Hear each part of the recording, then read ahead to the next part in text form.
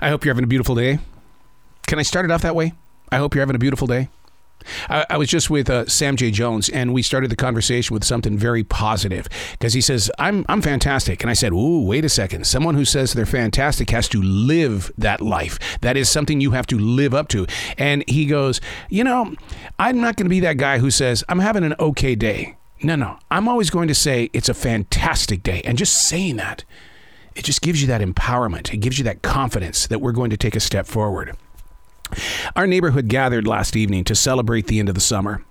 It's an annual event, blessed with multiple flavors of ice cream and everything that goes with it. For the past 2 years, though, this was nearly impossible due to COVID-19. All of that togetherness was kind of set to the side. Even though we did get together, it wasn't in the large group that we had last night. I mean, last evening was an experience amongst itself. It was just very different because it was the new, the young, the old, the past, and the present residents arriving in the same place at the same time inside this circle of continuation. I love the feeling of knowing how strong we are as a neighborhood and how helpful we remain. We're lucky. We're blessed. Encouraged to always make time available to be present with each other's challenges and changes while setting the dates for the next chili cook-off and, of course, the Christmas party with the white elephant game. Always in the mindset of growing together while moving forward. This includes 2-year-old Garrick. Yep, Garrick was there last night. And what's so freaky weird about that is that my wife and I in this neighborhood have seen so many children grow from the thought of having children into adults that are now out into the real world. Blows me away. But I love it. It's part of the journey, the walk forward. Hey, it's Arrow. This is The Daily Mess, a chronological walk through an everyday world. I am a daily writer. I pay attention. And I don't know if that's because my father used to tell me all the time, pay attention. Pay attention. You'll see things that'll happen, but if you don't, it's because you didn't pay attention. So you've got to really be aware. And that might be the sergeant in him because he was a sergeant in World War II. Imagine being in Germany during those winter months and you took your mind off the game. You weren't paying attention. Ooh. This is The Daily Mess. We've all had that feeling. And maybe not. But that feeling of always feeling late. Late for something. No matter how early I arrive to an event, I feel like something could go wrong and that could cause me to be late. Allegrophobia is what that's called. Time anxiety. People who dread the passage of time. I mean, you feel like you're wasting time and it's too late to begin something brand new.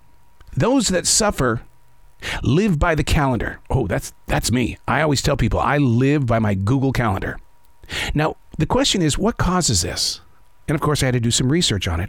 And research shows it could be the fear of living without meaning, a need to please others, being judged by others. So now I got to know, how are we going to manage this, right? Well, it means being aware of what your triggers are.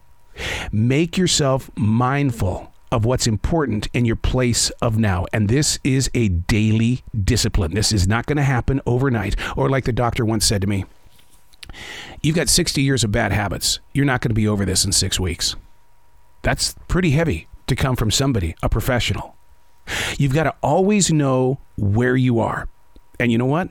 I talked about professionals. They're always there to help you. Nothing happens in my day until I write. That is the very first thing that I do the second I get out of bed. I write. And yet, at 8:12 this morning, I knew I was running late to get into the studio. I was 12 minutes late because I have to be in there at 8 o'clock, but I was 12 minutes late. Oh, it's not a burning feeling or an irritating itch. The feeling is disappointment. Being disappointed in yourself because you're 12 minutes late.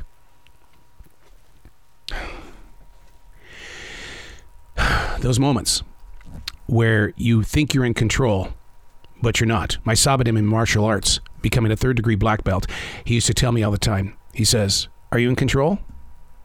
Yeah. But can you control being in control? No, there's a lot of things around me that are moving. Okay, you've got to be able to be in control if you want to be in control.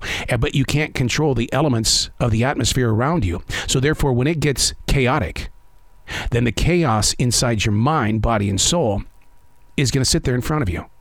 And you have to decide on that spot, what do I have control of? The feeling of always being late. I live by the mantra, 3 hours early is 6 hours too late. So obviously somewhere along the line, I must have been late.